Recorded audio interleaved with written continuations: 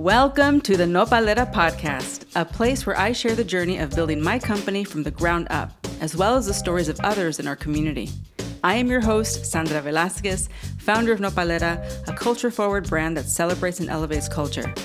Aside from making great products, we are cultural storytellers with a mission to inspire our community to stand in their worth. In this podcast, you will hear a mix of solo and guest episodes around the entrepreneurial realities of building a company. I launched Nopalera from my Brooklyn apartment with no outside funding while working 3 jobs, raising my child in the middle of the pandemic at the age of 44. Thank you for joining me on this journey. I hope it inspires you to live boldly. Hey friends, I'm closing out Women's History Month with a short solo episode on a topic that has come up regularly when talking to other new business owners, imposter syndrome. Real quick before I dive in, I want to remind you about this special code just for you guys, the podcast listeners, which is going to end at the end of this month. It's Her Story 20, so HERSTORY 20 for 20% off the Nopalera website.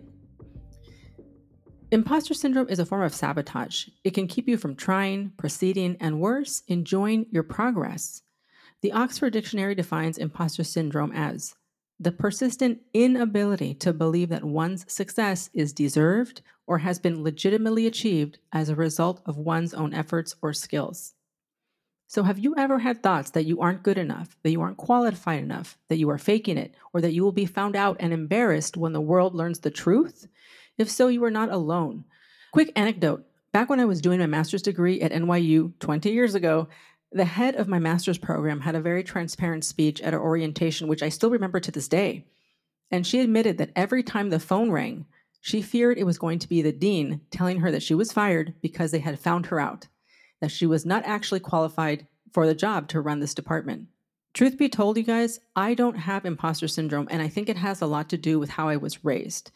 My parents never told me that I wasn't good enough at something. And don't get me wrong, I was grounded a lot. I got in trouble a lot, but that's another story.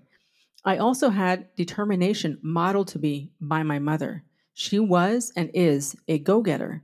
No one or nothing can stop her or tell her no. Just ask my dad.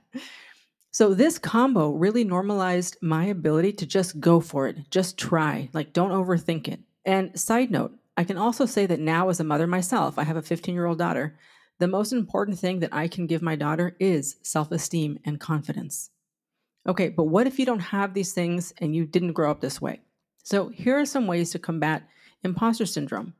Number 1, understand and identify the voice in your head. So there was a previous episode that I did with Anabel Quintanilla, which you guys should listen to, about thought work, right? The thoughts in our head are just thoughts. They're not reality. They're just thoughts, and we get to decide what thoughts we have. But first, we have to identify and understand that those thoughts are there. So you have a thought, and that thought is telling you you're not good enough. Someone's going to find you out. So now look at the facts.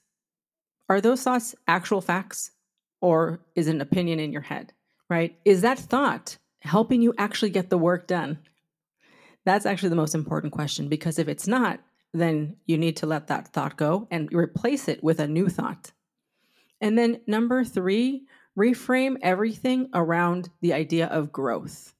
And I think that this is one of the greatest gifts that I learned from being a professional musician, where it was a lot of, no's and failures and not getting what I wanted, but understanding that I was progressing, even if it wasn't as fast as I wanted to, or whatever it was, reframing everything that you're doing as growth. Like, you need to fail in order to learn. Nobody escapes failure, right? And if anyone is telling you that they have escaped failure, they are just lying. So reframe all of your actions around growth. Maybe you didn't do something how you wanted to the first time.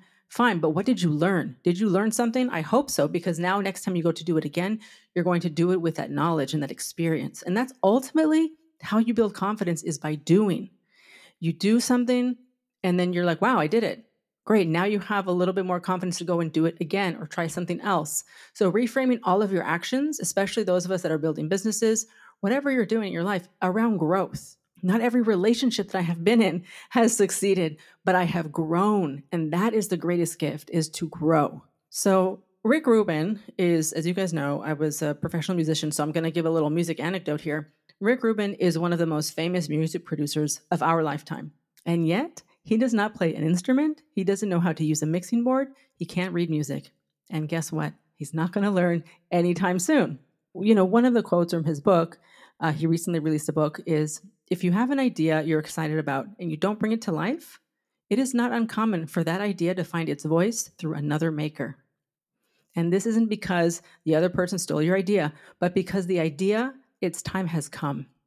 So I really want to encourage all of you that are suffering from imposter syndrome or having thoughts that you're not good enough to keep going and keep learning and reframing everything that you're doing around growth.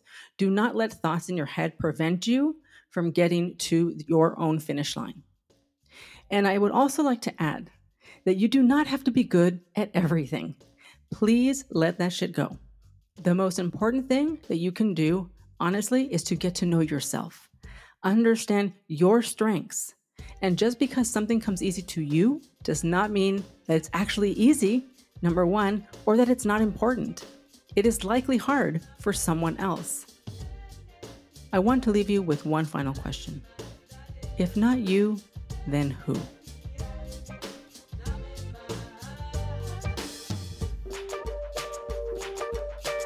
Bonus alert! In honor of Women's History Month, we are offering our podcast subscribers, that means you, a code for 20% off anything on our website.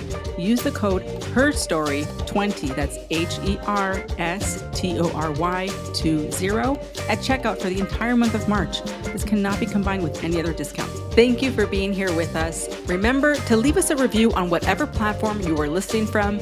Spread the word so we can impact and grow the community.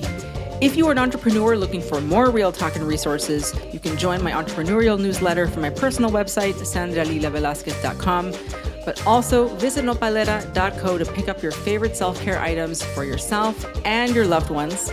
Join the Nopalera mailing list to be the first to hear about new products and exclusive promos. You can find us on Instagram and TikTok at nopalera.co. Stay resilient.